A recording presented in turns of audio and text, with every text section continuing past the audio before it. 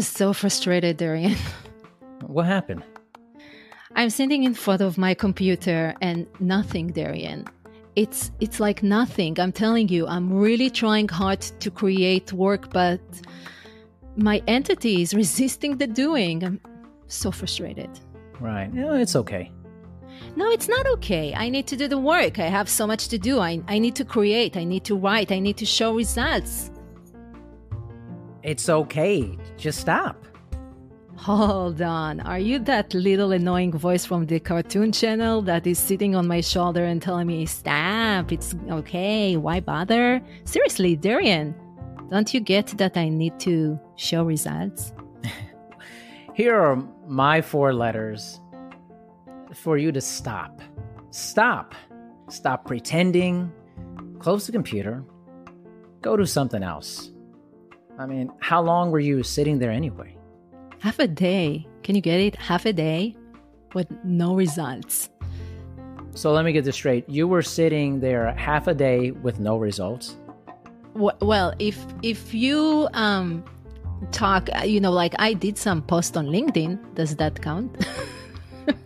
I mean, come on. Noah, you know the answer better than me. Sitting in front of the computer and doing nothing is making you miserable. When you're miserable, you're not resourceful. You're not creative. Actually, here's what I believe. I believe that we can't be in creation all the time. We have cycles, like the seasons. There are moments we create and moments of winter when we hibernate till the ground is ready for the seeds of ideas to blossom again. You see what I mean? And something will show up. Always does. In the nothing, something will show up. I never thought about it this way. Yeah, it's cool. For now, just move away from your desk. Go for a walk in nature. Meet with a friend. Listen to a podcast. Read a book. You'll be inspired and come back to do the work without the need to find something. Something always shows up in the nothing if we let it happen.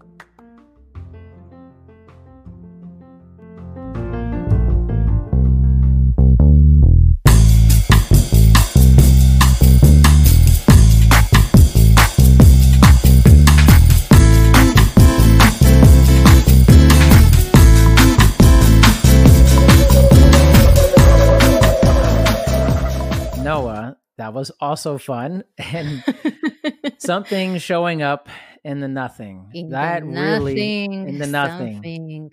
That's a real issue, I think, today. We don't spend a lot of time doing nothing. Yeah, last week I talked with a client and I said, do you have time next week? She's an executive. She works back to back. She's like, I'm tired, right? And I say, look at your calendar. What's going on next week? And she's checking it. She said, well, I can probably get 2 hours next week in the morning to close. And I say, okay, so just close them now. And she looks at me and she says, that freaking me out. You just mean that 2 hours to do nothing, not to work from 8 to 10 a.m. in the morning? And I say, yes. You work every day until 10 p.m. Just take 2 hours in the morning. But what am I going to do? I'm freaking out about it. We are so afraid from the not doing in so many different aspects when we're business owners, when we, even parents, when we see our kids not doing, right?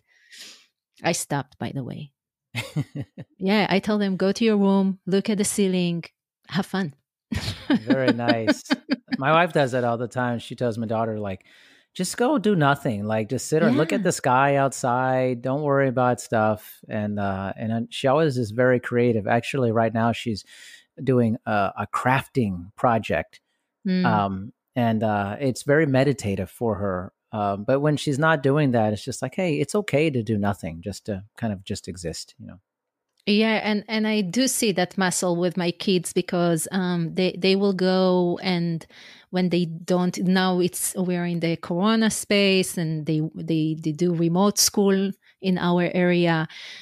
So my daughter will go to play the piano. My son will go to play on different instruments. He's very musical. They will take canvas and paint. And it's not, with coming and asking me, Mom, what should I do? I'm bored. They just like have that resourcefulness to figure out for their own what they want. And I remember moving from corporate to having my own business and not seeing results. I was freaking out. Like, how can it be that I'm sitting there and doing nothing? And it took me a while to realize that actually, when I'm leaving the work and I'm going for a walk, or I'm listening to a podcast, or I'm meeting with someone, it's part of the work. It's inspire me. And actually, it's kind of like the seasons that you mentioned, that it's a need for me to take the break so I can come up with a really cool idea. And so I learned to, we talked about trusting the journey, that there is always something cool that will show up from the nothing. Most definitely. And I think that's often why, like, let's say when people travel on planes, now there's Wi-Fi and things on planes now. But if you remember before that, you really couldn't scroll or do anything or check things. You just kind of sat in the seat. And I used to always, and I do this still, I bring a notebook with me when I'm on a plane, and I get tons of ideas because I'm not distracted. I'm hearing the hum of the plane. I'm looking at the paper, and it's just kind of like all the things start flooding because I'm really not doing anything at that point.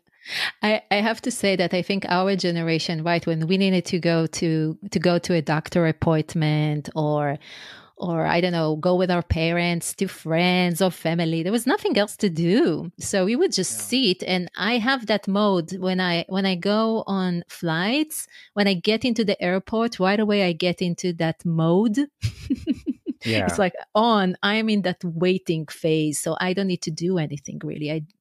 There is no must reading a book or working. I'm okay with the not doing.